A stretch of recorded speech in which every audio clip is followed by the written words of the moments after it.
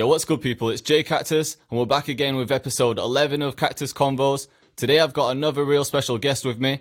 It's a man that's gone 4 times silver, 1 times gold. He's produced for people like Stormzy, D Block Europe, Wretch 32, Nines, Potter Paper, and the list goes on. He goes by RXR. RXR, what's good, my bro? Nothing, man. I'm just here, just chilling in these times. But that's how it is.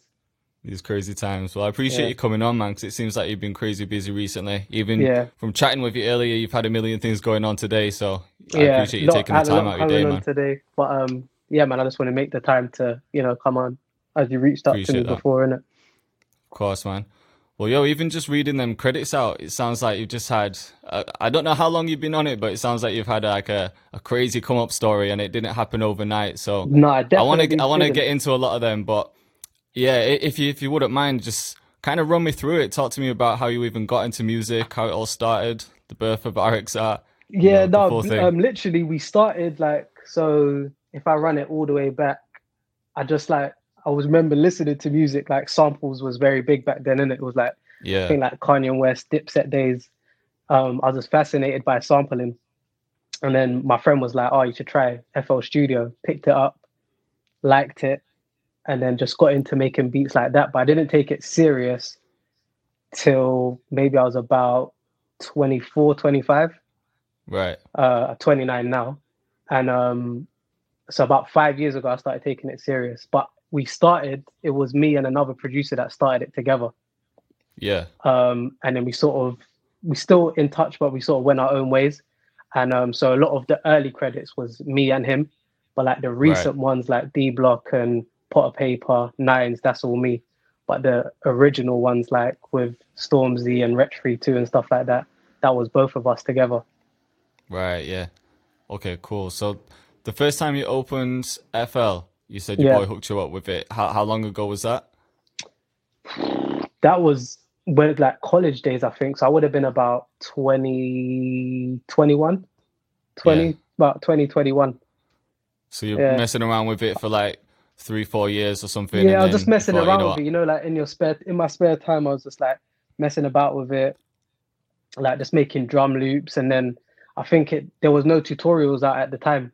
So you couldn't like say how to sample a beat or whatever. You had to literally just study it and just try and get to grips how you sample and stuff. So took me about maybe a month or 2 months to actually learn how to sample. And once I learned how to sample, I would get like loads of old records, my mum's CDs, whatever I could get my hands on and just sample it. Yeah. Then I started. So you're sampling from vinyl as well, like taking vinyl records? my mum's old records. So she had like CDs, vinyl records. I was taking digging through the crates, old school, and then finding mad crazy like samples that I hadn't really heard before. Was using that, putting like the drums on it. When I listen back to it now, rubbish. But at the time, you probably thought they were the best beats ever. Yeah, when I listened back, I was like, yeah, it was crazy. But it was the sampling. And then what happened after that?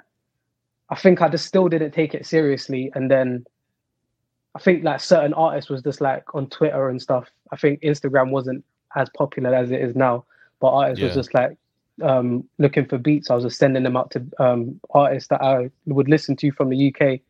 And the first one I sent out was to an artist called Young's Teflon. Oh, yeah. Yeah, sent out to him.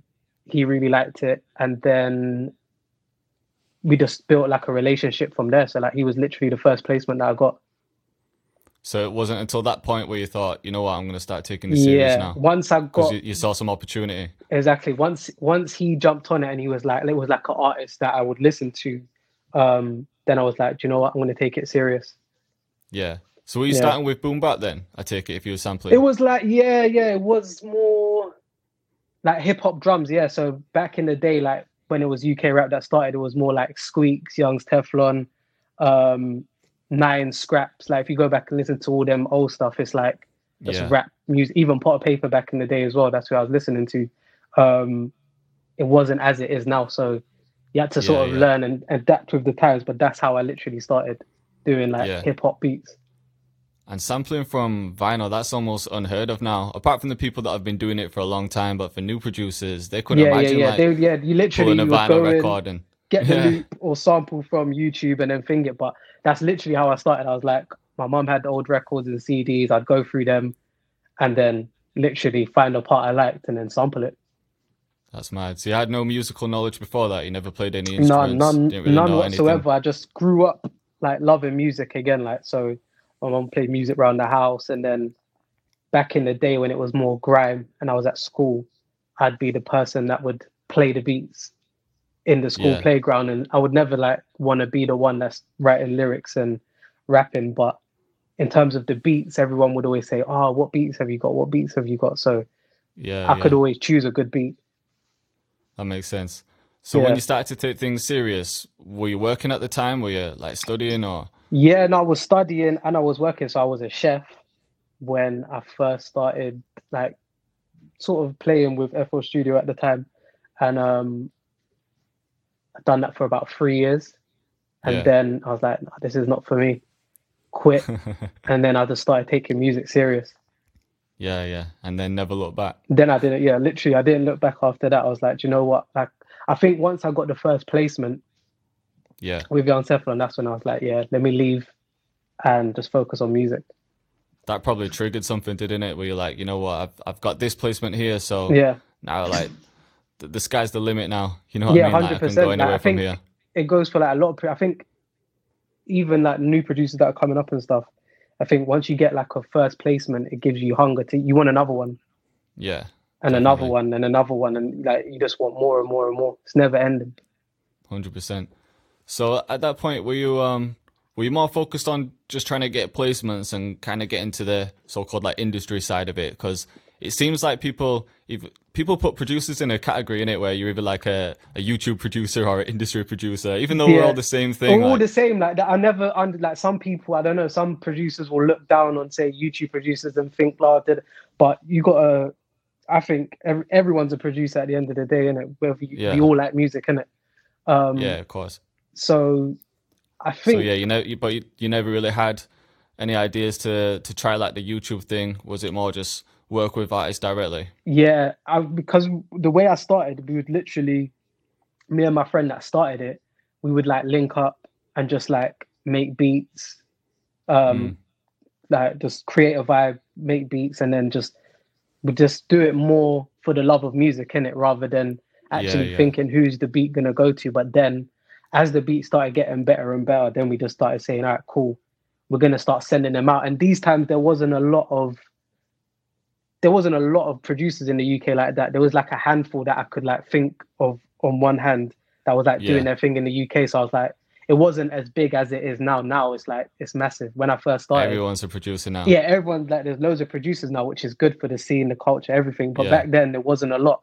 So it's like it was easier to get the beats to who you was listening to, and there wasn't a lot of yeah, UK yeah, artists like that back in the days as well.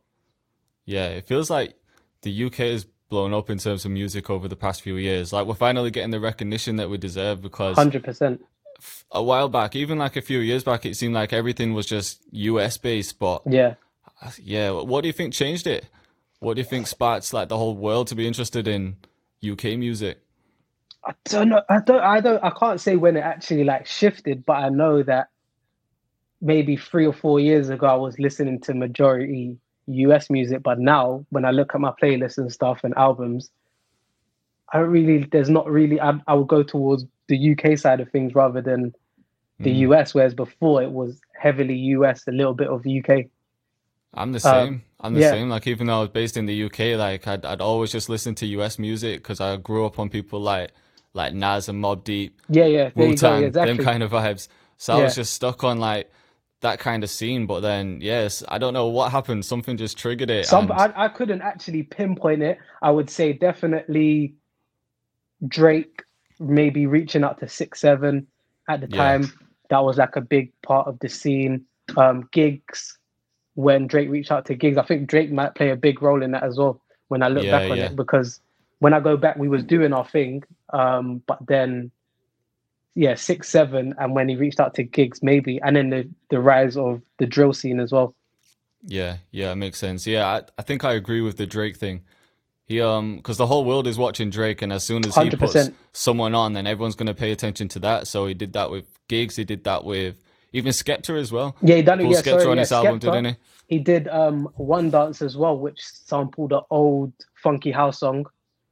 So Yeah, he's that was always right. been. I think Drake might be like a key point of when it sort of shifted, and then everyone was like, "Wow, like there's actually real talent in the UK in it." And it was Yeah, Drake was definitely. more the shining the light on the UK. Do you think Drake? Do you think Drake just fucked with the UK style, or do you think? Because I know Drake's real smart and he can kind of see what's about to pop. Do you think he knew 100. that UK music was about to pop and he wanted to get on it early, or do you think he just fucked with our sound and wanted to get on it regardless? I think It's hard to say. I think he might have just been like I think he just fucked with the music, and then it just so happened to. I think maybe there's a tactical side of it, but at the same time, I think he fucked with it genuinely as well.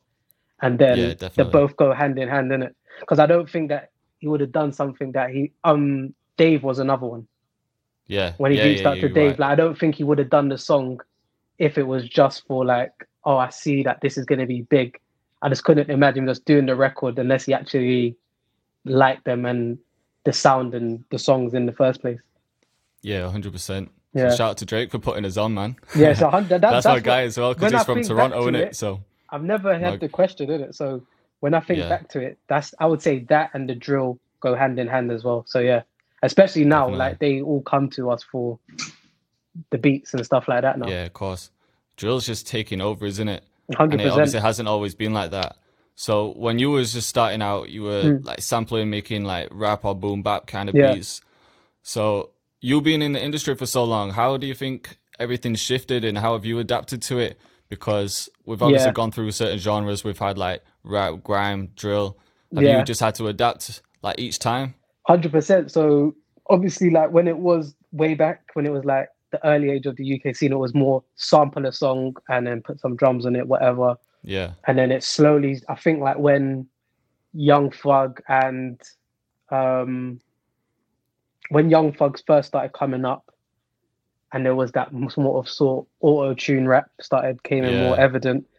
Then obviously the UK started. You started to hear more artists from the UK trying out that style, right. and then from then I was like, okay, cool. Let me just start trying to do more trap beats, where it's more Yeah. melodic driven. Melodies are good, the drums, whatever. Um, so yeah, that I would say, yeah. I forgot your question, but yeah.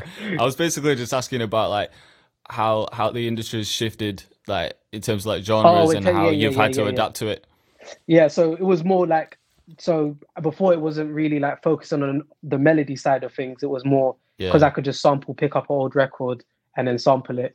But then as I seen it was more melodic, I was like, let me learn how to make my own melodies as well, Right. so that I can try and get more placements with the trap side of things because the whole sampling and making rap beats is sort of dying out right now, isn't it? So let me try and Yeah. adapt so that I can sort of still keep getting placements and stuff like that. Yeah, that makes sense. Yeah. Why do you think everything shifted from being like boom bap, not even boom bap, just like sampled stuff to Sample stuff too. it's just become a lot more melodic, hasn't it? Like Yeah, in a 100%. way. See that I wouldn't even know where to pinpoint that as well, but I know that the likes of say Young Thug had a big part to play in it. I'm trying to think Yeah. of other artists as well, but Young Thug stands out because I remember at the time it was like unique. I'm trying to think of any other artists like Young Thug. There was another one at the time as well that I'll be listening to. Was it Future Um, around the same time? Or was he Future, yeah, more 100%. yeah. How can I forget? Yeah, Yeah, yeah. Future, Young Thug, them kind of one started pioneering it, and Yeah. then obviously then the UK sort of picked up and was like, let's run with it and do our own thing as well. Yeah, yeah. Sometimes I think like technology might have had a part in changing that as well. Because back in the day, like not everyone had access to all these like MIDI pieces of equipment and stuff for cheap, or like MIDI files that you can use, and you know, 100%. like maybe it was just sampling records or whatever. But then Yeah, as it became easier to access certain equipment, like people could adapt to that. If you yeah, know what I'm saying, if that makes sense. 100%. It just makes it more easier, innit? So whether it be like Yeah, somebody sending loops, whether it be using a MIDI kit that someone's released, or however it is, it just gives us as producers more creativity. It makes it easier for us to get beats out rather than you doing everything yourself. yeah, You yeah, said you send me a melody and then I do the drums, half and half. We both get a placement, we both get money, both get paid, rather than me doing all the work, making a melody from scratch and doing the drums. It's a win-win situation. Definitely, because back in the day, it was like you either were sampling or you had to be a musician or pulling musicians, like session musicians. But now it's like you can just collaborate on everything. Like you've got stuff that kind of creates melodies for you, chord progressions for you. It feels like collabing with producers, that never used to be a big thing. No. It might have happened sometimes, but like especially nothing compared to what it is now. Yeah. I don't know what it was back in the day. When I first started doing it, it was same. I hardly recall ever collabing with anyone for beats when I first started doing it. But then obviously as times progressed and stuff, it's like, let's collab, but it's the smarter thing to do because it saves you half the work. Yeah. And both of you can sort of send out the beat, or I might be in a session or the other producer might be in a session, and it's like, well, he was in the session, he played it for him. We've just doubled our chances of landing a placement together. That's it. It's twice the network, isn't it? I was just speaking to someone about this the other day. Both of us on at the same time as well.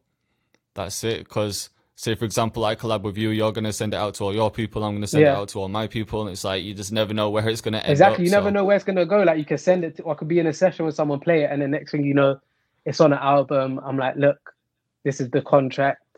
We're going to split it. It's both of our credit. We both got a credit. Yeah. Boom. But it's the best way. Yeah, definitely. So just whilst we're on the topic of contracts, because I get a lot of producers asking me questions like, you know, as a producer, do I need to copyright my beats? What do I do with them? Do I need to sign up for PRS? Do I need ASCAP, BMI? I feel like a lot of the information that we get is based around US-based artists and producers, so there's a lot of confusion.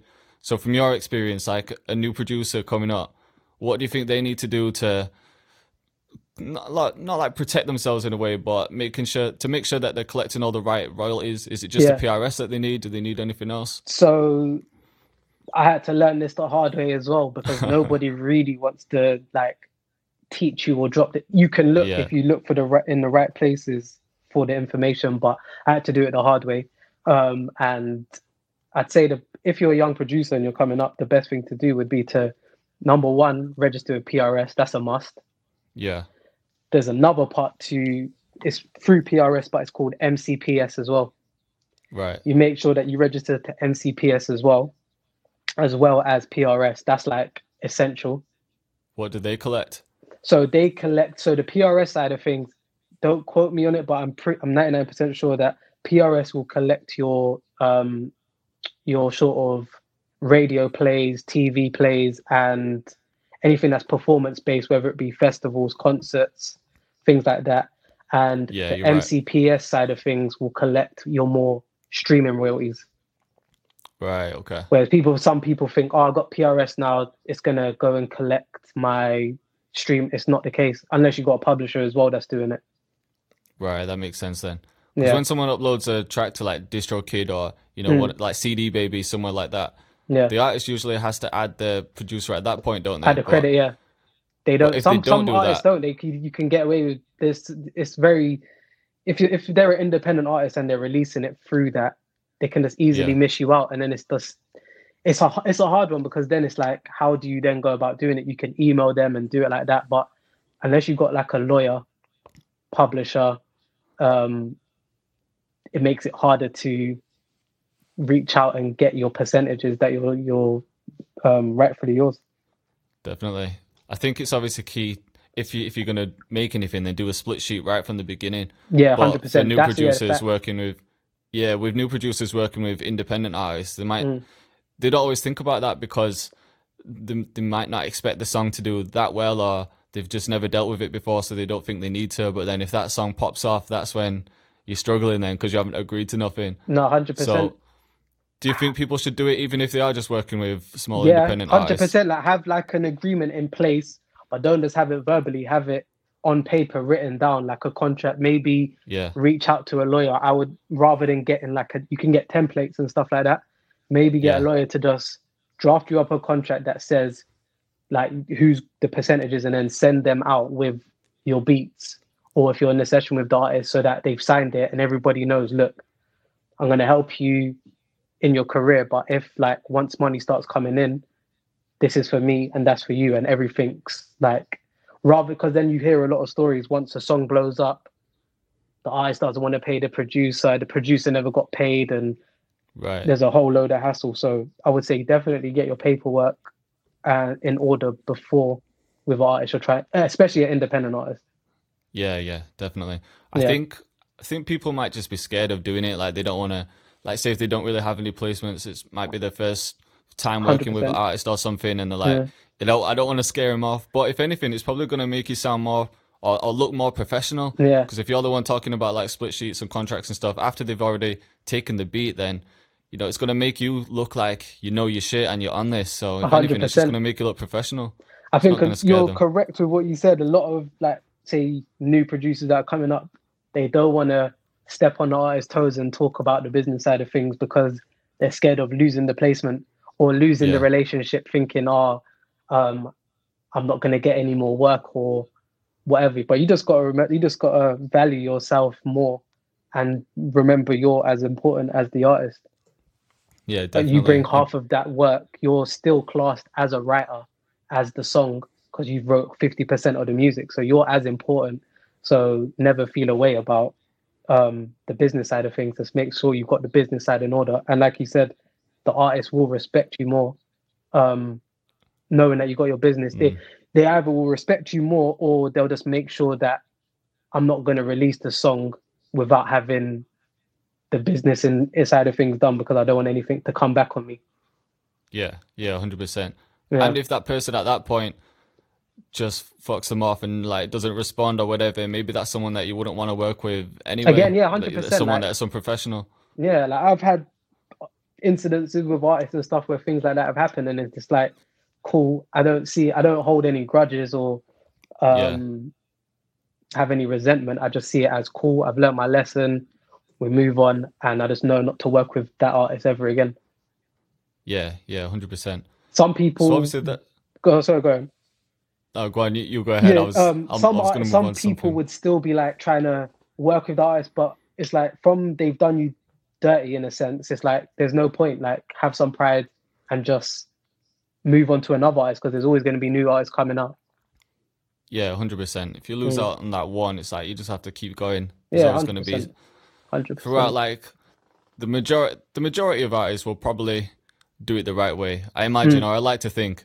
But then especially there might be some a label. There's no way they can do it unless they got like a label. I don't know, but 9 times out of 10, if you got a label, it's the independent side of things where you got to be cautious of sending out beats to the email and it getting used and you're not getting paid or not receiving a contract.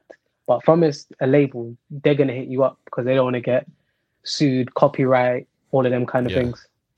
Yeah. I suppose it's a whole different story once they're with a label because then they're liable as well. It's not just the artist. Facts, 100%. So that's kind of cool if people are getting placements like with people that are signed to a label. But for anyone that maybe hasn't got any placements or is struggling to work with artists, what would you recommend they do? Like, what's the process? So let's pretend I'm a new producer, right? Yeah. And let's say my beats. First of all, my beats are up to scratch. Like my beats are good because that's the main thing. Yeah. What do I do? Where do I start? How do I get someone on the beat? Obviously, it's different now. The game's different. So I would just say network as much as possible. Number one. Number two, send as many beats out as possible as you can to different emails. You never know who's checking. Number three as well, I would say try to get in as many sessions as possible as well with even if it's local talent. Like your local talent might then introduce you to somebody that's bigger. Like you never know, like from networking and getting in studio sessions.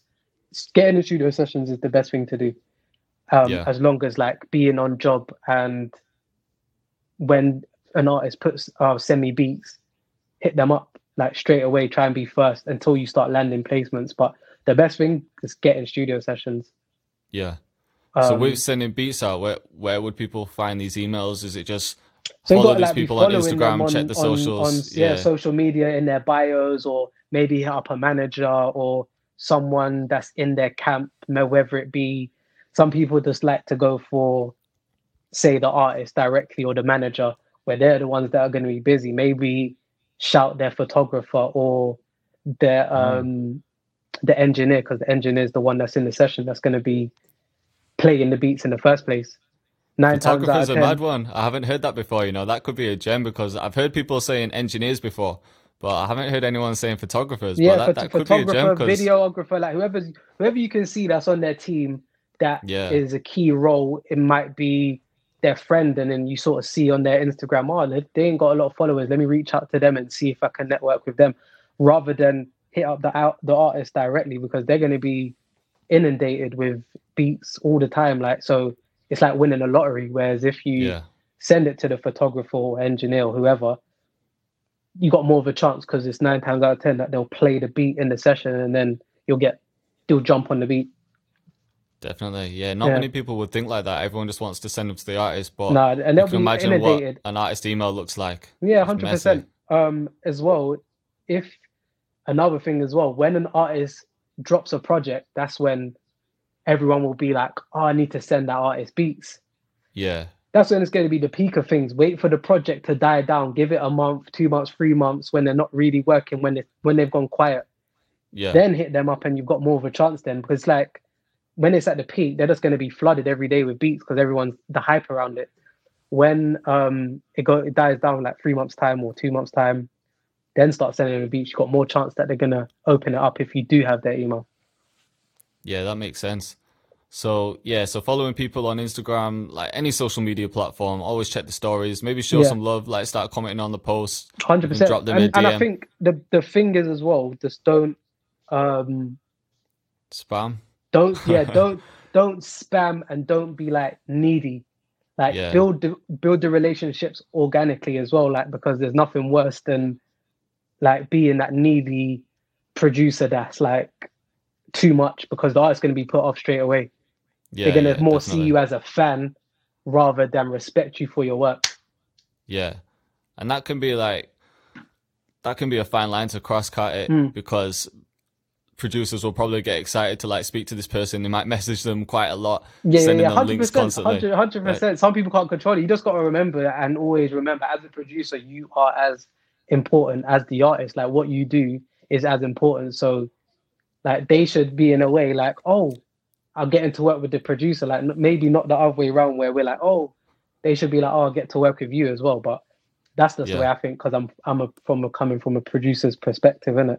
No, that makes sense. And it will take some confidence to think like that as well, though, because people will think like, especially if it's someone that might not have placements, they might think, well, this person's above me because he's got all of this, you know, like he's got some success in music. But if you start 100%. Thinking like that, and you start kissing this person's ass, then they're just not going to respect you at all. 100%. I've seen it too many times where it's like they've been like artists have been spammed and whatnot. It's just you can go about it other ways than spamming them and being too needy. Like just get in studio sessions, hit up the right people, and then and give it time as well. I think in today's world we live in, everybody like wants it right now. Yeah. Like it might not be the timing for you now, innit? But when the timing's right, it will land. Yeah. How would you recommend that people get in studio sessions? Because it's one thing like messaging someone on Instagram, but actually getting into the studio with them might be a whole other thing. I'm guessing it takes time with like speaking to this person and building up a relationship. That's just like down to natural relationships you've got with like other producers, engineers, artists. The reason I got the D Block placements as well was because there was a guy who I know. He used to go out with one of my cousins, and he was doing music at the time, and I wanted to help him. So he was like, "Oh," he played me some of his music, and I was like, "Oh, you're hard, you know." Like, but no one has heard of him. He didn't even have an Instagram at the time. I was like, "You're actually sick. Like, I want to help you do the music thing." So we went studio, and then the person that was doing the session was D Block's engineer, and one of them from D Block was there called KB.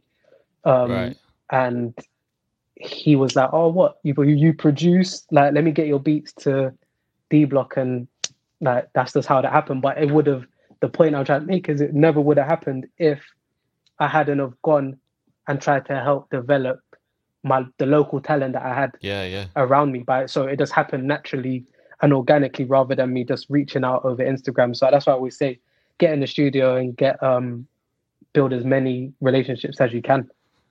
That's you never know how what that just happened. It's mad how the universe works like that. Like, you getting that placement was just not your intention at first in the slightest, was it? But because you were looking out for someone else, it's like, it rewarded I don't know if me. you believe in karma, but yeah, the universe rewarded you. Yeah, 100%. And before that as well, I remember at the time I was listening to D-Block stuff as well. And then I was like, what did I say? I remember making a folder of beats, and I just wrote on the folder D-Block Europe beats, and I had beats ready to go for when I was in a situation like that. I knew one day a situation like that would happen. It was just timing. And obviously it happened through me helping someone else. So it was the way the universe was rewarding me for helping someone else. That's crazy. But I was prepared. This is the thing. Some people might get disheartened when things are not going your way, but just remember, just keep stacking your beats till you got 200, 300, 400, because there's going to come a time when you are in the sessions and then you're ready. You are ready to go. You're prepared. I suppose that's the other thing, like being prepared, because if you'd only been producing for like a few months and then you're in a studio session, maybe you don't really know what you're doing yourself and it wasn't your time. So an opportunity might have come up, but it's not really your time. So you can miss that opportunity. I said that to them in the studio. I was like, if this was 2 years or maybe 3 years before and this was happening, I said my beats wouldn't have been that good. I couldn't hear you lot on the beats. But then obviously the timing was perfect, innit? Everything happened when the time's right. That's why I always say, trust the timing. Yeah, 100%. So how important do you think having a good mindset is in actually believing in yourself? Because for me personally, I spent a lot of years making music, but I never really believed in myself and never really thought I could make a living off it. And so I didn't take it seriously. And then when something changed in my mind and was like, you know what, fuck this, I'm going all out. And I just put everything into it. And I started believing. That's when everything started changing for me. I'm not saying I've like gone somewhere crazy, but I've been able to accomplish certain things. You can see the progression and where you've come from as well. Yeah, exactly. So how important do you think it is to have that mindset? The mindset is everything, because if you're just going to be thinking like, oh, I can't get a placement or self-doubt, you've already lost basically. Like you're already like putting yourself down. Whereas if you're thinking positive and like, this year I'm going to kill it. I'm going to get placements. I am, rather than saying, I can't, and looking at the downside. Mindset is a big thing, massive thing. Because I remember before when I was doing music, I had probably had the wrong mindset. I was maybe like, I want to work with this person, X, Y, and Z. And as my mindset shifted, things have started happening. Yeah, 100%.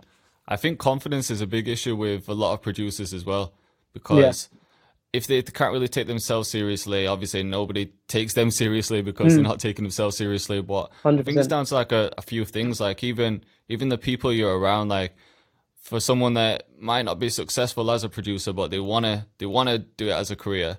Then if they're hanging around people that don't really believe in them, or they might show off a couple of beats to the boys and they're like, they just see it as like a joke in a way, and they've got no one kind of supporting them, then that can be hard for someone. So I think 100%. One thing is like surrounding yourself with the right people, like maybe other musicians, other producers. Do you think there's anything else that people could do to if you surround yourself with like-minded people? Because at the time when I first started making beats, I was maybe around the wrong crowds that was doing the wrong things that had nothing to do with like making music and it's doing the wrong shit that people get caught up in everyday life. But once I started surrounding myself with like positive people, creative people that had the same sort of vision, whether it be producers or graphic designers, just creative people in general, artists, then you start building the right circle of people that are meant to be in your life and serving your purpose rather than the wrong types of people. Yeah, definitely. So for a new producer that's maybe never been in a studio session, talk them through what a studio session is actually like and what your role is as a producer there, like you know, how you should be acting, what you should be doing there. So you walk into a studio, you're with an artist, maybe a couple other people, like what do you do? What's your thing? So this is the thing, it depends as well. Like if there's an engineer there as well that's engineering the session, then cool, because obviously I can engineer a bit, but I wouldn't say Yeah. I'm learning that as an extra thing to add to my sort of skill set as well at the same time. But Right. if we're just talking like you're going to a studio session and playing beats and the engineer's there, then what I would do is just treat it as just treat it as just like just treat it as normal, and Yeah. don't get too excited. Like if, for example, it might be a big artist or whoever, but just treat them as a normal person, not as a fan. Like maybe you can Yeah. compliment them, say, "Oh, I'm like a big fan of your music," but there's a way to do it. Don't start Yeah. getting your phone out and I'm on taking IG pictures for Live. Instagram and Snapchatting Yeah, the yeah. songs and stuff when you haven't even built up the relationship yet. That's how you get kicked And out real quick. yeah, like they'll be just like, you're a fan straight away. Like you're not coming to the studio ever again. Yeah. And just like get ready to play your have sort of, if you know you're going to have a session as well, sort of be prepared. Like have your beats ready that you think will suit that artist, or have melodies ready that you think will suit the artist. Because 9 times out of 10, if you play a melody that they'll like, the drums is easy to do as producers. If you got a sick melody there, play them the melody, then build it all around. You can change the drums in it. So, for example, when I had a session with someone, it was more of like an emotional track. So the drums didn't need to be too heavy. It was just sort of catering to what the artist was saying. Whereas if they was doing a song that's more for the streets, you'd put a lot of energy into the drums. Right. That's why I'd say like have melodies ready as well as your beats ready as well. That makes sense, and that's just going to avoid beat block as well. 100%. It feels like it's definitely easier to have beat block on a melody rather than the drums. 100%. Like, Drums once is you've always got the melody, yeah, the drums drums is always, you're always going to be able to think of drums like no matter what. It's just the melodies. The melodies like the main thing that sparks the inspiration for the artist, as that's what they're going to follow. What you then decide to do with the drums is down to you. Like I sort of tailor it towards what the artist is saying if I'm in the position to create it from scratch with the artist. Yeah, yeah. So do you ever pull up to the studio with just like a bag of beats and you're just cycling through beats, or is it always you're gonna cook something up there? If I know I've got the heads up to say, look, I'm gonna have a session with this person, I'll think, all right, cool. What have I heard them on? I'll play stuff that I could maybe hear them on, and then I'm gonna try and play some stuff that they haven't done before as well, because sometimes they don't want to do, say for example, the guitar thing is very well popular in it. So yeah. Let's say the artist, they're known for jumping on guitar beats. They might not want another 10 guitar beats. They might want something that's more futuristic rather than being the same. So maybe have some that you could hear them on, and then maybe have some that are like futuristic, maybe pushing the boundary, something you never heard them on before, as well as having melodies. Like if worst comes to the worst and they're like, I'm not feeling any, you can just play them the melodies, and then you can build the beat from scratch with them in the session, which is better, I think, anyway. Yeah, 100%. I think that's a gem what you said there, though, with, like, what was I going to say? Yeah, so, for example, like, let's say an artist has just put out an album, and most of their beats on the album have been, like, guitar-based, like you were just saying. Once they finish that album, they might be looking to move on to a new sound. They might be done with guitar beats. 100%. So once someone puts out that project, you might be sending them all them type of beats that you've just heard on that album, but really they're kind of done with that. So 100%. I guess it's kind of hard to judge it, isn't it? Because you might not know what they're going for. So would 100%. you say people just need to send a balance of both? Or there's like a prime example, would be like Kanye West. If you go back and you listen to his album from the first album to say Sweet Life of Pablo, he always changed and evolved. So if you was gonna send him a college dropout beat for when he was gonna do Late Registration, right, it would, like, he was already onto something else. And then when Graduation came around, and then it was like 808s and it was always evolving. So I feel like if artists that always stay evolving are going to be around for a long time, the sound has to progress, whether it be, like I said, the Little Baby and Gunna guitar beats, your typical like guitar beats. It's like, unless it's like an amazing guitar loop or whatever, they want something else now. They want the next best thing, the next wave. 100%. I guess it's hard to judge what that next wave is as well. You got to try. That's why as producers we set the tone of things, because we're the ones that are creating the next sound that like might be like certain beats I've done like 3 years ago would then get picked up and got placed last year. Yeah, definitely. So it's like we are the ones that sort of set where the scene is going.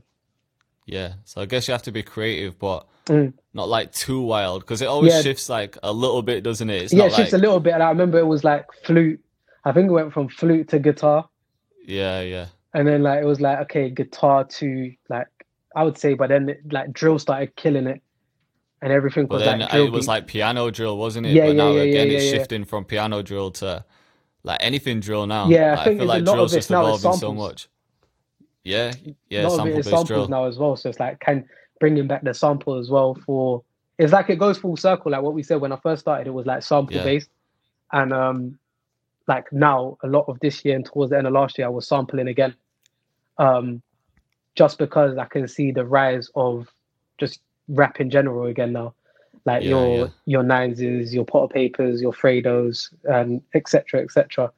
It's like that is what's coming back as well. Do you think UK rap's gonna take over drill? Oh, Because it feels 100%. like drill's on top. You Million, think UK rap is doing million, it? million, 1,000%. Like I just looking at it from like as a whole, I'm just looking at it and I'm Yeah, like, okay, cool. Like the melodic thing was good and still will always be good.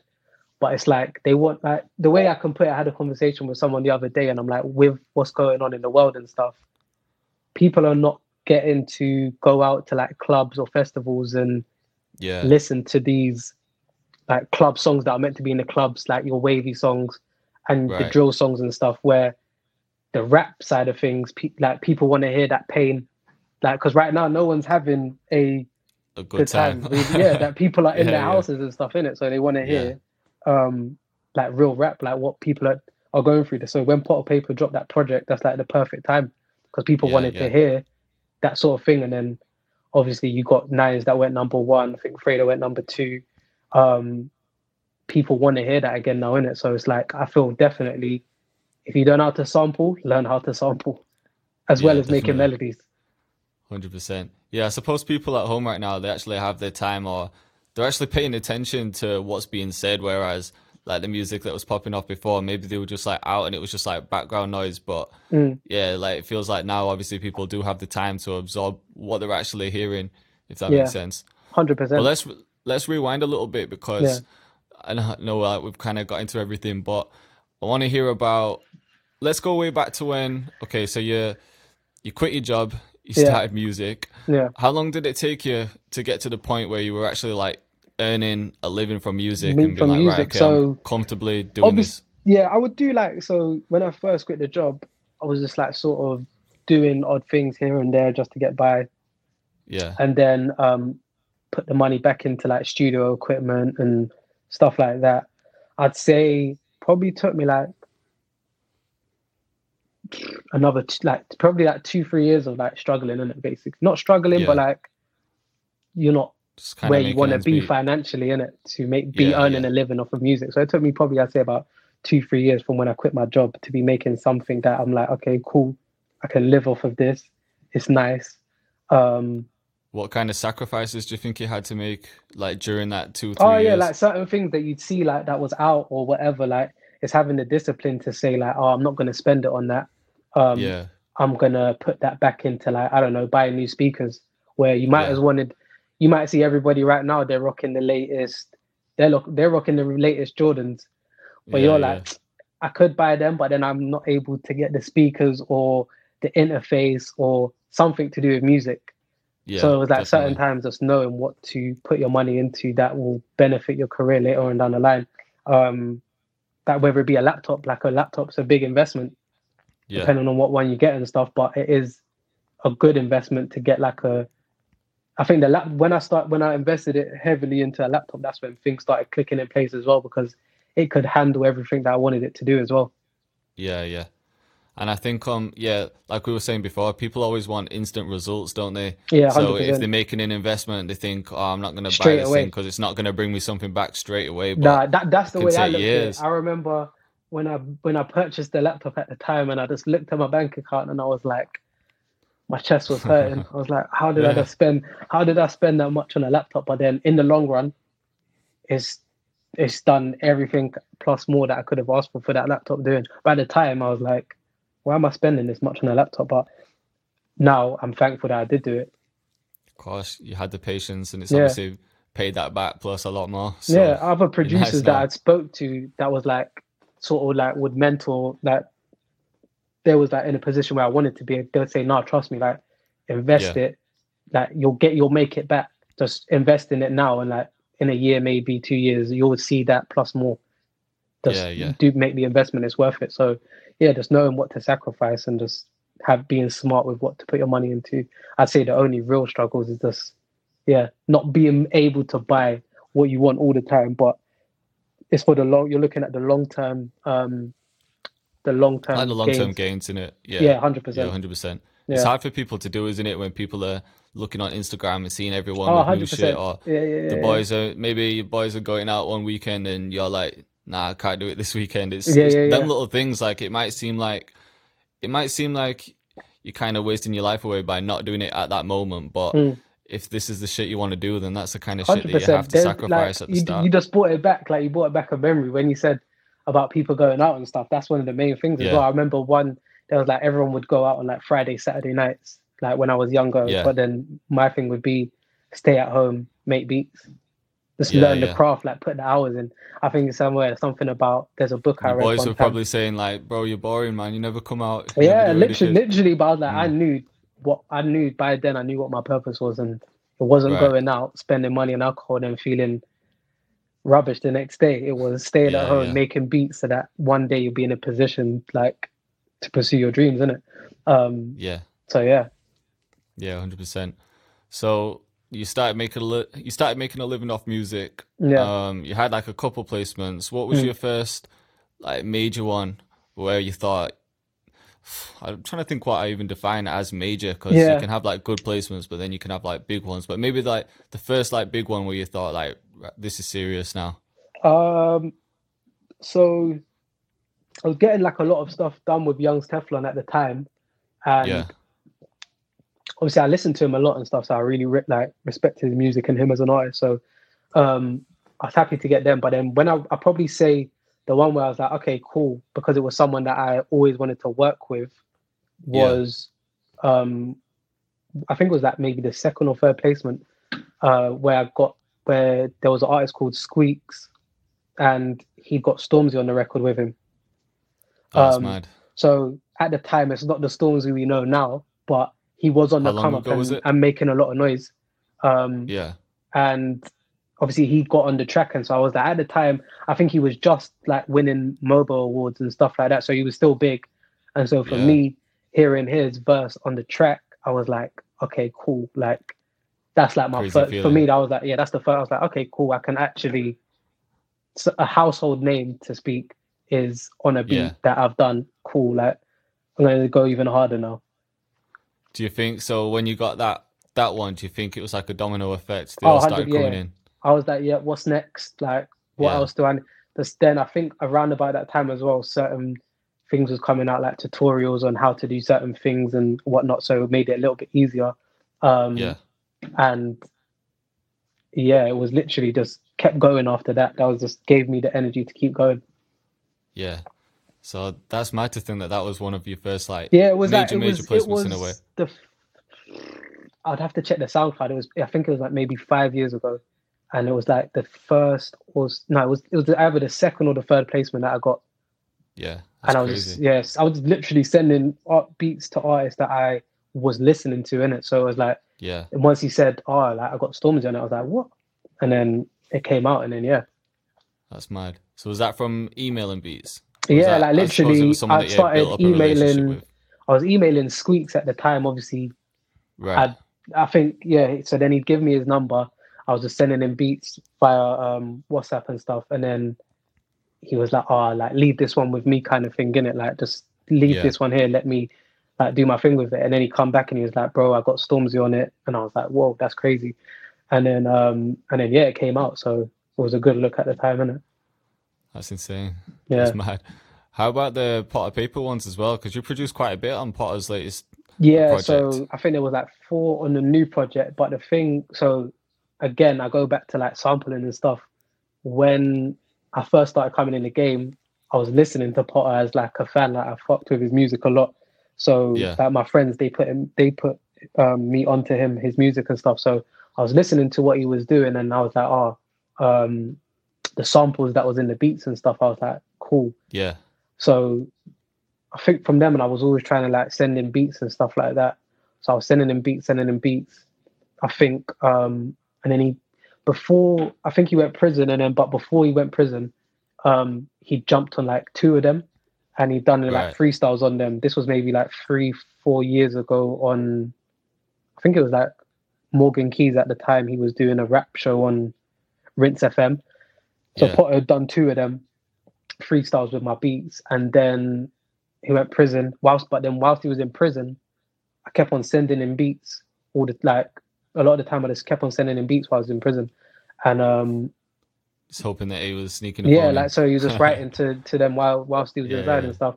And then when he come out, his manager hit me up and was like, "Oh, you got any beats for Potter?" kind of thing. So I was like, "Yeah, of course." Sent him some other ones, and then they dropped. I think it was 2020 Vision. Yeah, that was out of the new ones that I sent, and then along with a few others that I sent, they was on the new project. But some of I think there was maybe 1 or 2 beats on there that maybe like 4 or 5 years old. Like I remember making it about 4 or 5 years old. The intro is a beat that's like 4 years old. That's mad. Yeah, that's crazy. So, I bet you don't even like the beat anymore. Well, I bet you do now that he's on it. But at the time, you're thinking, "Nah, it's 5 years ago. I've improved since then." Yeah, 100%. But the maddest thing was that same beat was meant to be on Nines' first album, One Foot Out. Oh, yeah. And I don't know what happened, but I don't know if it was down to like sample or whatever, but it didn't make the album. Right. So I was like, I remember someone at the time, there was an A&R, he told me, he was like, "Don't say anything, but that beat Nines is using." It didn't ended up being that beat as well. It was a different beat that they ended up using, but that same beat then was just sat there, and then, but I think I'd sent it to Potter before he'd gone prison, so maybe he had these bars before then, or whilst he was in prison writing to it, I don't know, but it was like 4 years old, and then he come out, and then they done 4 of the beats. But the whole point I'm trying to make as well is that beats from 4 or 5 years ago, you can still get placements with them in 2020 and 2021. That's crazy to think, isn't it? Yeah. Like, because most people, even like, especially people that upload beats to YouTube, I know a lot of people have messaged me saying, "Do you think I should delete all of my old beats? Because I think they should." No way. That is I've done it. I can't lie. I've done it on some of my. Do you know what? I did it today. The worst thing, I was going through my YouTube, like looking at my oldest videos, and I was like, some of these beats are so dead, and I deleted some. But just having this conversation, I listened to it as well, and I'm like, "Oh, this beat was dead. I don't really like it." But when I heard people's reaction to it, they're like, "Oh, I love this beat," like. Because I don't know what it is. Maybe it's like nostalgia. Like it takes them back to a certain. You don't really hear beats like that because, for example, the beats that you might have deleted on YouTube, someone may have got their hands on it and done something on it that you didn't expect, and you're like, "Oh, cool! Like I should have kept the beat there." Basically, yeah. No, I definitely say keep beats there because you never know. Like I always say to myself as well, these beats that I'm making right now might not get placements this year. My old beats from 2 or 3 years ago might still be getting placements this year. So the ones I'm making now might be the ones that get placed in 2, 3, 4, 5 years time. You never know. Good music is timeless anyway at the end of the day. Of course, yeah. And like you were saying earlier, it's like it does a full circle. Like you were starting off with the sampling stuff and then like to the rap stuff, the drill stuff, and now it's coming back to like 100%. That's why I've been the sampling a lot, getting back to the sampling. Yeah. So that's what originally I fell in love with. So good to be back doing that, but I'll still do melodies at the same time as well. Of course, yeah. Do you run into many problems with sampling apart from like the Nines problem, or you don't even know if that was? I don't even know if it was that, but I just remembered. I think because it was a sample at the, I think maybe it wasn't cleared or something to do with that. But in terms of I don't think I've come down. I haven't actually come down to sampling issue. I feel like you would get an issue if it was if it turned out to be like a massive record. Yeah. Then I feel like they'd come for it, but I feel like they won't touch it unless it's like a massive record. They won't come for it. I think it's probably not worth people chasing if it's not getting millions of streams. Because what are they chasing? But if it's big enough, then they're coming for it 100%, and you're gonna have to sort something out. Yeah. So some people try to avoid sampling in like just as a whole, like just don't want to sample just because of that. But it's like you can still sell the beats as leases, you can still get placements with them same beats. So just do whatever sounds and feels good to you, innit? Yeah, and plus, if that song actually blows up and then people are chasing you about the sample, it's a good problem to have because your song's blown up. So, 100%. Then people are gonna like, you're right. You're gonna come to you. You're gonna have to work out a split with the original sample, whoever made the original sample and stuff. But yeah, don't be put off from doing it in the first place. Yeah, of course. And there'll be people that will kind of help you with that. So, because that's another question that I get. Like, producers will message me and say, like, I've used samples in a beat. Do I need to clear it before I put it on YouTube or before I put it on BeatStars? But I don't think you need to. I think for YouTube and like BeatStars, I know I'm not like an expert in that field, but yeah, I wouldn't say that. I've even heard like Meek Mill the other day jumped on like a YouTube beat and it was a sample. So it's like, yeah, if he ends up using that beat, the label's going to clear it anyway.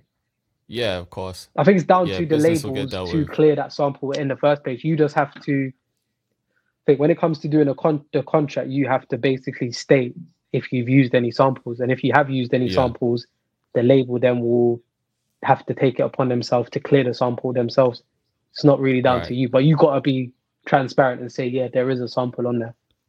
That makes sense. That's actually the same with BeatStars. They've just added something where you have to select if you've used a sample and see where it's come from. So I think they've just introduced that, yeah. But yeah, like we're saying, if you have put that tune out there with a sample and someone's used it and it's blowing up, then it's just a good problem to have because if it's a win-win. You've used the sample, now it's just about like clearing it and working out. Obviously, if the song is going to be massive, if the song's a massive song as well, then it's like you said, it is a win-win. You're still going to get paid, but like it's just got to be cleared, innit? Yeah, or even if an artist takes it and let's say the label gets a quote on, you know, like how much they'd have to pay for the sample and it's too much and they don't end up using it. At least that artist has heard your beat and they were ready to work with you. So then they might message you and be like, have you got any more? You know 100%. They might want some of your other stuff that you've got and you might have a ton of beats that are sitting there that is just ready to go as well. So don't get put off from sampling as well. Like you never know what can come from it. Yeah, 100%.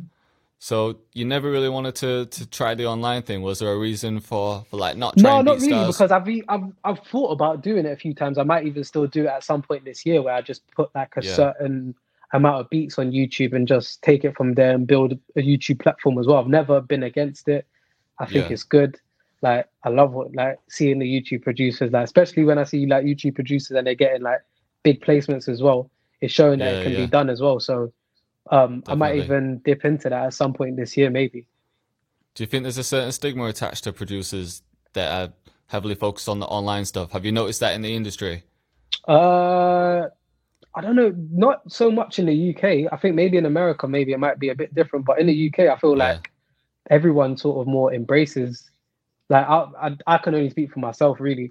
If I hear someone in YouTube and like I'll reach out to them or they reach out to me and I hear their beats and I'm like, you're sick. I say, yeah, let's work. Whether I'm only producing in the industry or on YouTube or whatever, like a lot of my closest friends for music, like they're on YouTube as well. Like for example, like SA Beats, shout out to SA Beats. Yeah. We met from him doing his like YouTube producing, and then he gets placements as well with his YouTube producing. So the two go hand in hand. Yeah. You can do 100%. Both, literally do both at the same time. If you're doing beats on YouTube, send the beats out as well. Nothing wrong with it, man. Yeah, I suppose there's benefits to being online. There's benefits to both, but why not do both? You can do both sides. The prime example is when I was coming up as well, the people that was killing it online was Taz Taylor. And I remember just watching his, there was like him, MJ Nichols, a few other producers at the time. The Internet Money gang. Yeah, like now that's formed as Internet Money. And now you look at them as YouTube producers to what they're doing now and like breaking out artists and #1 records and plaques all over the walls. It's like, look, they started from producing online and look where it can get you to. So I think anyone that's looking down or has like a stigma attached to people selling beats online, or you're living in the past. Yeah, and it's probably a jealousy thing as well, like because there's a lot of kids making a killing online just selling, 100%. Selling beats. A lot of people that sell beats online and through YouTube and stuff will make more money than people that are waiting for a placement in the industry. Yeah, that's why I do both. You rather can than kind be of be more in waiting. control of it, can't you? And you Yeah, get paid straight away. yeah, hundred Whereas percent I don't know how long it usually takes. Like you might be waiting for like your PRS payments, which are to what, every come like through. I think three PRS is months or every something. 3 months, and then you got to wait for a Yeah. label to clear the invoice and like do both. Why not do both? Yeah, 100%. How long does it usually take to get paid from a label? I guess it varies depending on the Varies label, like doesn't varies it? But on the label and stuff, but normally like when I've dealt with labels, a lot of the times it's been like within for like your advance payment and stuff like that. It's been within like they'll send the contract out, you'll sign it, send it back, get your lawyer to check it. Um, yeah, Probably from the time you sign the contract and you're happy with everything, I probably say it probably takes anywhere up to a month to get your advance, and yeah, then obviously then it's down to like get it sorting out your PRS and your royalties and things like right. that, which is where you should like really and truly, if you got like big songs and stuff like that, then it's good to get like either a publisher or a lawyer on deck to make sure you're getting every penny that you deserve. Yeah. Do you think it's necessary for producers to, let's say they're going to get like maybe the first big placement and the label sends them over a contract? Do you think it's worth producer investing in just paying a lawyer to review the contract? 100%, Yeah. 100 million%. It might be 200, £300 a lawyer charges to check the contract, but in the long run, like if it's going to be a big record, that £300 is not going to be nothing compared to what the song's going to make. So you might as well have your business in order, pay the lawyer fee, and get that Yeah. contract signed, rather than thinking, it might be your last £300 you got, but put Yeah. that, Yeah. or maybe you might know somebody that might know, like, to check it out and stuff like that. So, but definitely do not sign anything unless somebody with more experience or a lawyer has checked that, because you don't know what you could be signing. You hear horror stories all the time, don't you? It could be like a 20-page document, and they use all kinds of words to hide certain things in the Yeah. contracts where like you might not see what you thought you was gonna just definitely don't. And if the label or the artists are rushing you to sign, just relax, don't even sweat it, just wait and make sure you get it signed. Yeah, because I bet some people will think if they are rushing them, then if they don't sign it, they're not going to use the beat. Yeah, But they've no, already decided that they want to use the beat, so they're going to use it. like I remember there was an artist, so it came down to doing a project, and the artist didn't want to pay the producer fee for the beats and Right. stuff like that. And then the label had the project ready to go, and like there was billboards and stuff like that. But on the Thursday when it came down to putting out the project, the label couldn't put out the project Oh, that's crazy. That's because mad. the producer hadn't signed off on the contract. So as producers, you hold the power. Don't feel that you have to sign the contract. You hold the power. Even if you're not happy with the price and you want to negotiate the price, negotiate your price. Yeah. They've recorded the song and they're ready to put the song out. So if you not happy with the price, change the price. They're gonna have to come back to you and negotiate because they want to put it out on their thing. So Yeah. don't feel rushed. Just take your time with it, and yeah, don't feel rushed into doing it. They have to wait for you to sign it. You hold all the power. I suppose if they're sending the contracts, it's probably suggesting that that track's already recorded, like you said. 100%. They've got it there. It means they got the track list done. They've got all the things ready to go. Like sign the contract Yeah. so we can release the project and have the green light. If you don't do it, you can't release it without me signing it.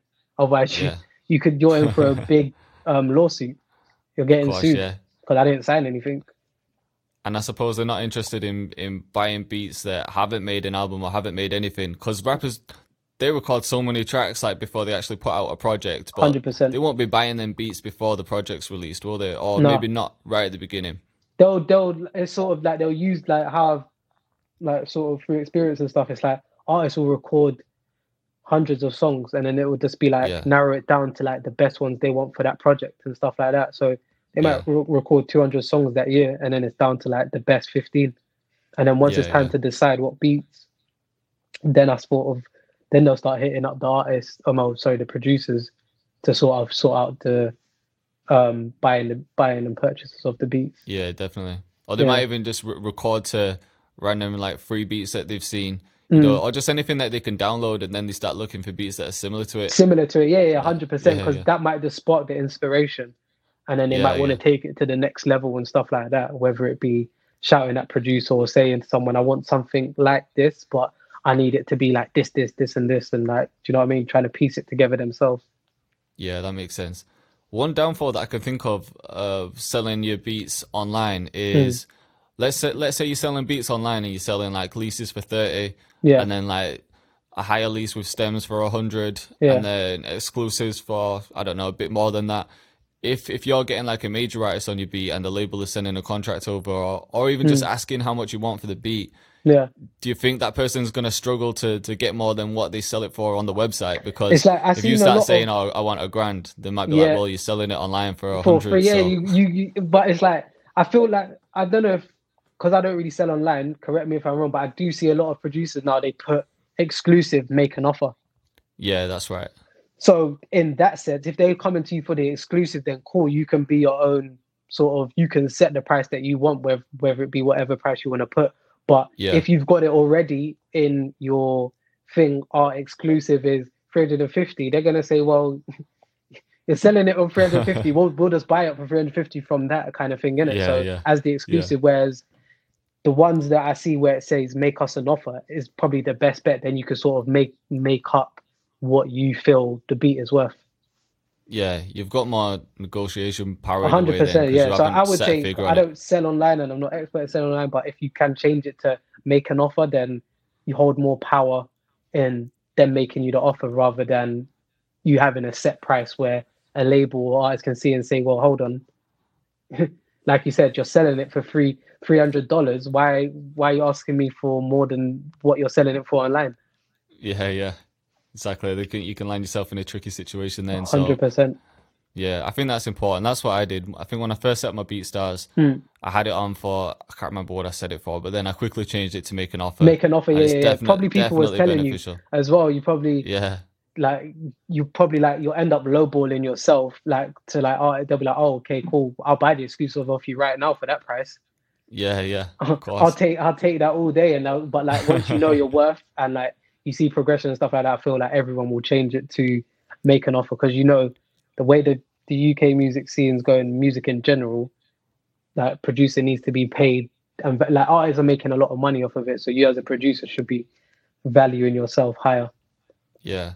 than How do you think $300 producers for an should be? exclusive. God, yeah, sorry, God. I'm just gonna say, how do you think producers should be pricing the beats if they were to get like a serious artist on there? Mm, Because a lot of people don't know what to charge, or because maybe they're broke themselves, they think that nobody has money, if that makes sense. yeah, So a lot of I people, mean, yeah, they might not value themselves that much. Again, it might be a confidence I thing. think because of it's down. I think it's down to like, I think it's individual to each person. Like you might be Yeah, young, coming up in the game, you got your first placement, and the label reaches out to you and says, "How much for the exclusive?" You might to you, £300 might be a lot of money at that time. So you're yeah, happy with that £300. But then as you progress and you get older, you sort of value yourself more, and right, the more experience you got, more people you worked with, I feel like you can demand a higher fee based on it's sometimes I don't think it should be like that, but I think it's like based on who you've worked with or quality of the beats, yeah, how much you can charge. But um, yeah, I'd say pretty much to you, what would you be happy with? And just don't lowball yourself, but like what do you feel that that piece of art is worth? yeah. Like just don't Yeah, I undersell it. suppose it's different for each person, isn't it? Yeah, And 100%. depends Like I don't on there's never like when I've been speaking to producers that I know and stuff, there's never like a set price. It's all like a label might hit you with a price, yeah, but to each producer that might be changed. Like you might hit me with a price and I'll be like, I'm not accepting that. You need to up it. So yeah, each one is different. Like whenever I speak to other producers and stuff, it's different just depending on who you are, who you worked with, what label it is. Very hard to say like a set price.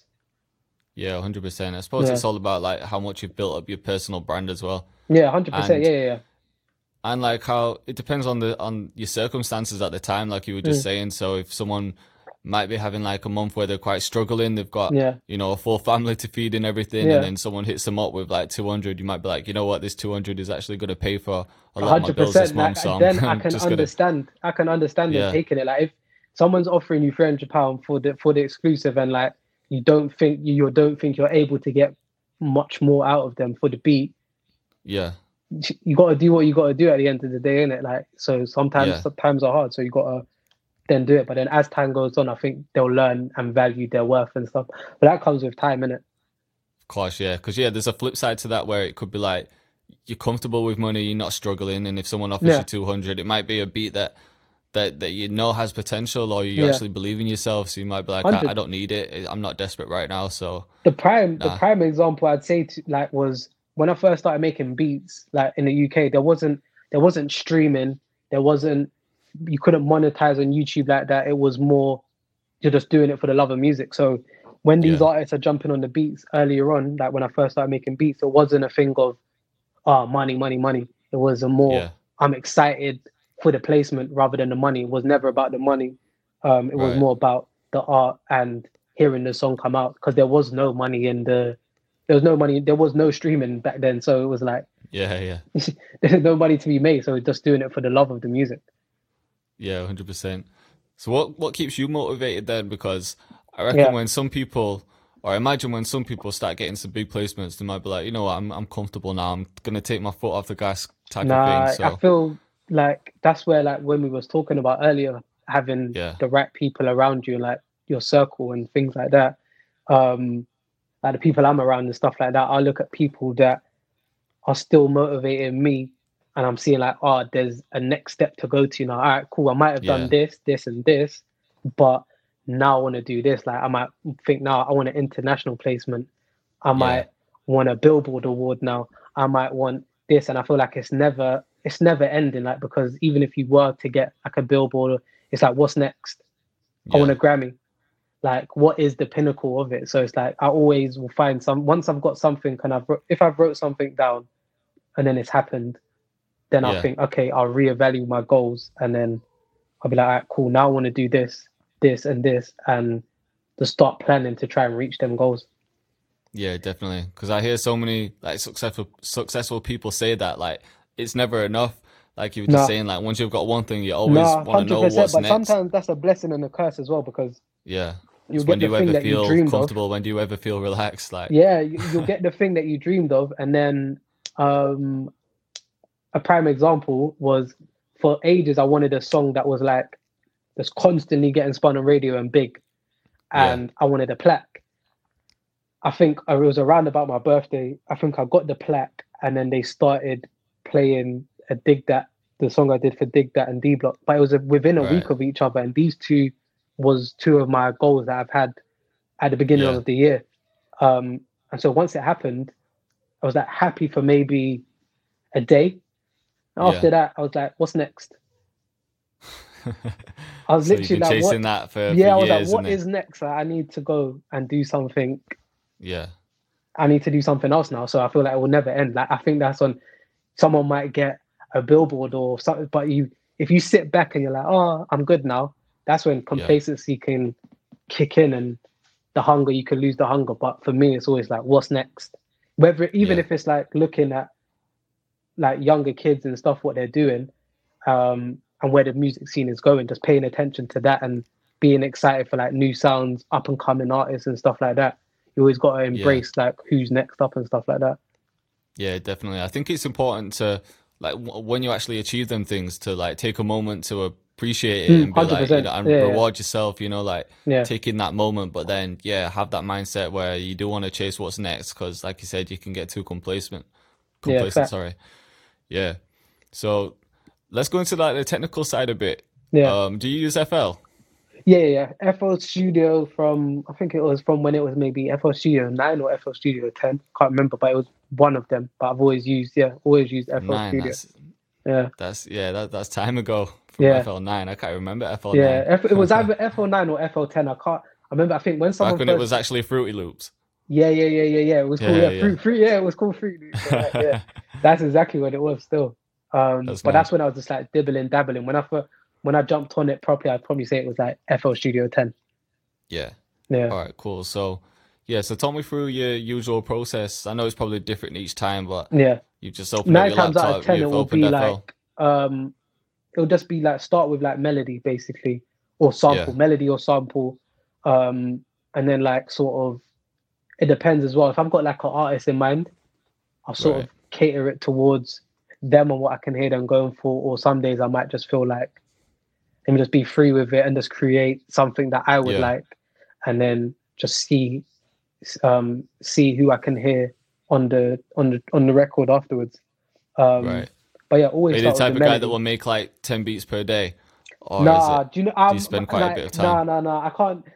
I can't do that. Like the whole 10 beats a day thing. Like I Yeah. think my thing's more like I'll do maybe 1 or 2 beats a day, if that, or maybe one a Yeah. week or 2 a week, and just like spend time on the records rather than trying to knock like 10 or 20 beats out a day. Like I know people that can do it, and they'll be like 10 or 20, and 20 of them are bangers. Yeah. And it's just like, but for me, I rather just like take the time with it and just think that. But then some days I have splurges where I'll be like, I'll start like 5 sick ideas. It's all different, isn't it? But I say on average, in an average week, I maybe finish maybe 3 or 4 beats a week. Yeah. Yeah. That's enough. It's more than enough. I'm the same. I'm on that kind of vibe where I do like to spend my time with it a bit. I don't like to feel rushed, like I need to bang out 10 beats today, because that's when you start. I feel like you lose it then. If you're rushing it, you're gonna, like, you got to remember what you're doing it for. Like if you're doing it as just solely as a business and you see it as just a way to make money, then cool, do 10 beats a day, whatever. But if you're doing it because you love and enjoy music, I feel like you'll put a bit more time and sort of effort and dedication into the beat, because at the end of the day, it's your art. Yeah, 100%. And when you're spending more time on it, that's when I feel like you can get a lot more creative, because that's when you can start tweaking things or just try new sounds, like start coming through like new plugins, everything. 100%. Do you have a couple like go-to plugins that you use? I think like for a long time it was just as soon as I open up FL Studio, it would be load up Omnisphere. Yeah, that was everyone's go-to for a long time. Over the last say year, 2 years, I feel like I've leaned more towards Kontakt. Yeah. And Kontakt, and I think it's Arturia, Analog Lab. Yeah. So them two I've been using a lot more than Omnisphere, but I will go back to Omnisphere now and then for like certain sounds and presets that I like. But now it's leaning towards Kontakt. Yeah, the quality of Kontakt is just crazy. Because my guy, he just hooked me up with all of these Kontakt banks, and I was like, oh yeah. I was like, yeah, let's just go in at Conte. He was like, you need to get these Kontakt banks, so I got them, and then crazy. Yeah, do you know what? Speaking of like Kontakt, I did an interview with Native Instruments. Okay, they shouted me on Instagram. They were just because they're working on a new product, so they were just asking me a couple of questions, and then they hooked me up with like loads of so they hooked me up with loads of Kontakt banks, but they're like 30 gigabyte per bank, so I've only been able to download like 5. And bro, I've got like this is 30. what I was saying. The laptop was key when I bought the laptop, because the laptop that I would have, if I'd have tried to attempt to open up a Kontakt bank, the RAM would have went crazy. You would have known when you try to open up a bank that's like 30 gigabytes. I think there's one. I think there's one that I got called Jade Ethnic. I think it's that Chinese one, does flutes. That's and stuff the one like I'm trying to get. There's that one violin. I can't remember what it's called, but there's one like sick violin in there. Bro, it's like 100. It's like 100 gigabytes. What? So when you're trying to load up the sounds, bro, it is crazy. But when you get time, trust me, get that. Yeah. 100%. Yeah, 100%. I've seen a few people using them in tutorials, and it's been crazy. That's like my next one to get. 100%. Obviously, that's not owned by Native Instruments, is it? It's owned by it's like a third party that will make it. Something like that. Yeah, that's the one. They do another one, I think, as well. It's called Balkan. What's it called? I forgot, but it's similar to the Jade Ethnic one. Yeah, was it like a smaller version or? No, it's like more Eastern European sounds, like Bulgarian, Russian, whereas the Jade Ethnic is like Chinese, Asian. Right, I'm with you. Yeah, I need to try them, definitely. 100%. Kontakt's just sick for like just realistic sounds, isn't it? Like if you want a 100%. piano, you know when you open one up in Kontakt, it's going to be like the piano to use. Same with like strings. I'm always using strings in Kontakt. I feel like I always, for realistic sounds all the time, is Kontakt is the go-to now, isn't it? Yeah, 100%. If it's like more synth, you'd run with Omnisphere. But yeah, Kontakt is just my go-to now for them kind of sounds. Yeah. And where are you finding like samples these days? Are you still just samples as well? I take it you're not pulling out records anymore. No. I'm not. Unless it's like some days I might not have I might not hear anything that I really like or something like that. Whether Right. it be somebody sending loops out, or you can go on websites now and like download like original compositions that people have made and stuff like Yeah, that. yeah. So I'll listen to a lot of them sometimes as well. But if nothing's inspiring me, I might go through like my mum's old stuff, or someone's vinyl and stuff, and just see if there's, because if I feel like if you go through the old records and stuff like that, sometimes you'll find hidden gems that are not available Yeah. online. Yeah. Or you wouldn't have just found online, because Yeah, once you've got that album there, it's easy to like flick through them 10 tracks. But once you're on YouTube, you might be looking through playlists and it's just completely different all the time. So yeah, yeah, you can 100%. definitely find some hidden gems. But a lot of the times I will just go on YouTube and just like have a listen, see like what samples there are. Like I chop a lot of samples anyway. Just in general, I'll chop them up like ready for when I'm gonna make a beat. But I'll give them to certain producers that I like and stuff like that as well. Just give them to like Yeah. use on their own terms and stuff like that as well. Oh, so you're finding samples and sending them to other people? Yeah, love finding samples and chopping the samples as Yeah. like one of my main things. Then I'll give them like to Or some of like my the chopped friends. version, you'll give them. Yeah, I'll give them the Oh, chop I see what loop you're where it saying. saves them time from having to chop it, and it's just like I just enjoy chopping samples anyway. Yeah. And then if I can give something to them that helps them out when they're making beats, it's win-win Yeah. at the end. And like I could make a beat with the same loop, and you could make a beat with the same loop, and we're gonna have two different, completely different beats out of it. So it's Yeah, like yeah. they don't affect me in any way. Like I'd just rather help other producers out. Yeah, because most people would be like, once they find a certain sample, they'll be like, Yeah. I'm keeping this. I'm not giving it to anyone. Like, there might be like one or two where I hold back and I'm like, yep, Yeah. that one is definitely for me. But 9 times out of 10, I'll just like put them all in, and then whoever, like I've had people send me back beats that they've done with, and I'm like, I didn't even realize that was the sample that I chopped. So it's like it's Yeah. crazy what you can do with them. Yeah, everyone's just creative in their own way, aren't they? I 100%. like watching them just them videos, you know, where like it might be like 4 producers flipping one sample. Oh It's yeah, just yeah, cool, yeah, yeah, yeah. good And to it was see the way, like everyone's creativity. yeah. Do you not want to come back? Did you ever watch Rhythm Roulette? Yeah, ever yeah, watch yeah. them? I used to always. I don't think I've watched any lately, but I remember watching a lot of them. A lot of producers I that I don't know if look they've up to put would any have out it. in a while, but No, yeah, they they haven't. had like everyone on there. Yeah, I think I'm trying to remember the ones that I've watched, but I think Boy Wonder had one. I think Cardiac had one. Yeah, Like some of the big Illmind boy had one as well. Yeah, I was watching them all the time because I'm like paying attention to the sample, and I'm thinking, how are you gonna flip this? And then once they've Yeah. done it, it's like crazy what you can do with a sample. You know which one's sick? Eminem's producer. I forgot his name now. Man, he was in D12. Oh, Shit, I forgot his name. I forgot his name as well. But Mr. I Porter, don't, is it? I want to say yeah, Mr. I Porter, think but I yeah. could be I making don't that think up. I've seen that one. You should watch that one. That Yeah. one's sick. No, I'm Yeah, definitely you I'm just gonna some write that down crazy and pay sample flip. attention. So, how about like just anything that you're working on at the moment? Because you sent me a drum kit. I ended up using it yesterday. I was in the studio Do you know what yesterday it when is? you used it. With that kit, like I've had it there, and basically all it is my go-to sounds that I've collected over the years in it. So I'll literally make a Right. folder, and like I'll just update it every year with the sounds that I'm using.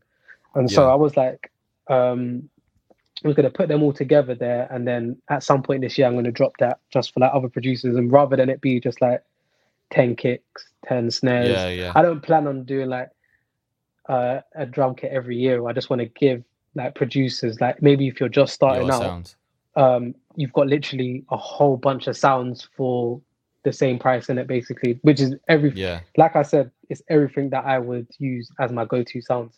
I'll just go straight Yeah. away, open it up, and then I'll choose some of them sounds, but I'll update it all the time. That's what I need to start doing, because I still just have everything in separate kits. Nah, bro, I think that's where I spend most of my time. Saver. Yeah. If I had my laptop right here, I would show you that literally as soon as I open up, I'll go into it, RXR 2021, and then I'll go through all the sounds, and it's like they're always getting updated. Like, and if I like a sound, I'll pull it out to the left to the thing, and then put it into my folders. So I'm like, cool, I know Yeah. it's there. I can go to it, and it's easy.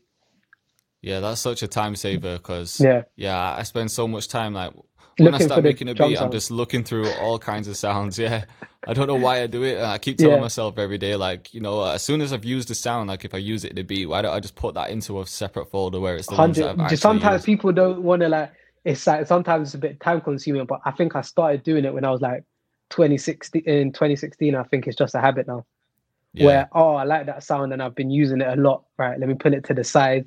Or there might be a day where I'm just like, let me just look for some new sounds to add to my kit. Yeah. And that take half an hour. I guess it goes back to that same thing with investing in yourself. Instead of investing money, just invest a bit of time now to save yourself so much time in the future. Yeah, some people always think it's got to be just making beats. Sometimes it's organizing your files and your drum kits and things like that, just to make stuff easier for when you're in sessions or want to be creative. It's 10 times easier. Yeah, just staying organized.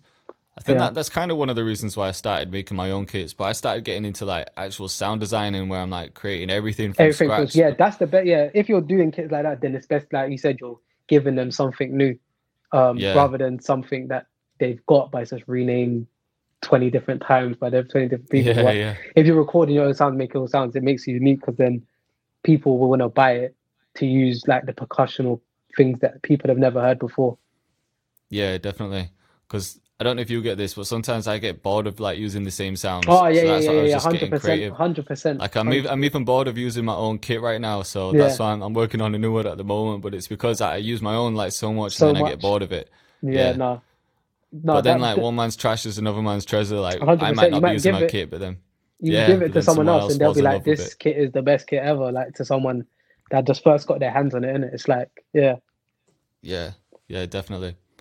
So there might be some kits dropping. Have you got a plan for when you're gonna drop that? Probably like maybe summertime. Probably I just release it then. Like it's just, just to like, I just basically want, like say, new producers or whoever, just to like have a lot to get started with, and it's like there's everything that I would still go to today. It's been collected from like 2016. Some sounds in there to drop, because then you are saving people that time of like organizing everything, because you know it's going to be a good sound. It's all there. You might not like everything, but I've gave it to like a few producers and stuff like that, and whenever they always say to me, "Oh, like I go to that kit a lot now, like can use the sounds in it," and I'm just like, "Ah, cool, I know it's good then, innit?" kind of thing. So, I just wanted to give it to a few people first, and then I'll drop it later on in the year. That's good, man. I suppose you wanted some feedback as well, didn't you? Like I want people that's like actively like working and like, do you know what I'm saying? So send it to you, send it to a few other people, just to see like sort of gauge whether people like it and stuff. Well, from you said like you open up and use it, then that makes me happy. Yeah, definitely, man. Yeah. So apart from that, is there anything? Well, I know you're working on a bunch of projects right now, but I don't know if there's much that you can say like on the podcast. But if there is anything that you want people to know about. Do you know what it is? The way the unless you it's like 99% done and the track list is out and everything. Like it's like cool. We're working on a few projects, but again, it's just like some people as well think, like an artist may use your beat, but it's like they use how many beats. But if what I'm trying to say is, if they use your beat, cool. But it's one thing them using it, to land it on a project is another thing. Yeah. So they might maybe want to aim to get maybe them on 5 of your beats rather than just one, and then being like, oh, they posted a snippet on their Instagram on my beat, I can relax now. No, you need to make sure you got 5 or 10 beats with them on it. So definitely. Yeah, my whole thing is just I'm just going to keep on working on these projects this year, and then hopefully they all land and something's on them, they all stick and they end up coming out. I'm sure they will, man. I've got confidence in you. I'm sure I appreciate that, bro. But just let everyone know where they can find you as well. Is it just RXR Music on all socials? The socials is just RXR Music on Twitter, Instagram, and on Snapchat as well. Just straight RXR Music on all of them. Cool. All right, bro. Yeah, I appreciate you coming on the show. Appreciate taking the time out your day, bro. Appreciate that. I love what you're doing as well for like producers and stuff like that, man. So it's a good look. Appreciate that, man. Yeah, I just thought that there's a lot of people doing it in the US, but there isn't a lot of people doing it in the UK. So I just wanted to kind of give everyone a platform. 100%. Like I said, bro, what you're doing, like I can see the vision, and like I know where it's going. Like you're going good places, bro. 100%, man. Appreciate that, man. Well, we'll keep in touch, and everyone that's listening, bro, make sure you go follow him. Keep a lookout for what he's got dropping, and appreciate you, bro. Love, bro. Appreciate it.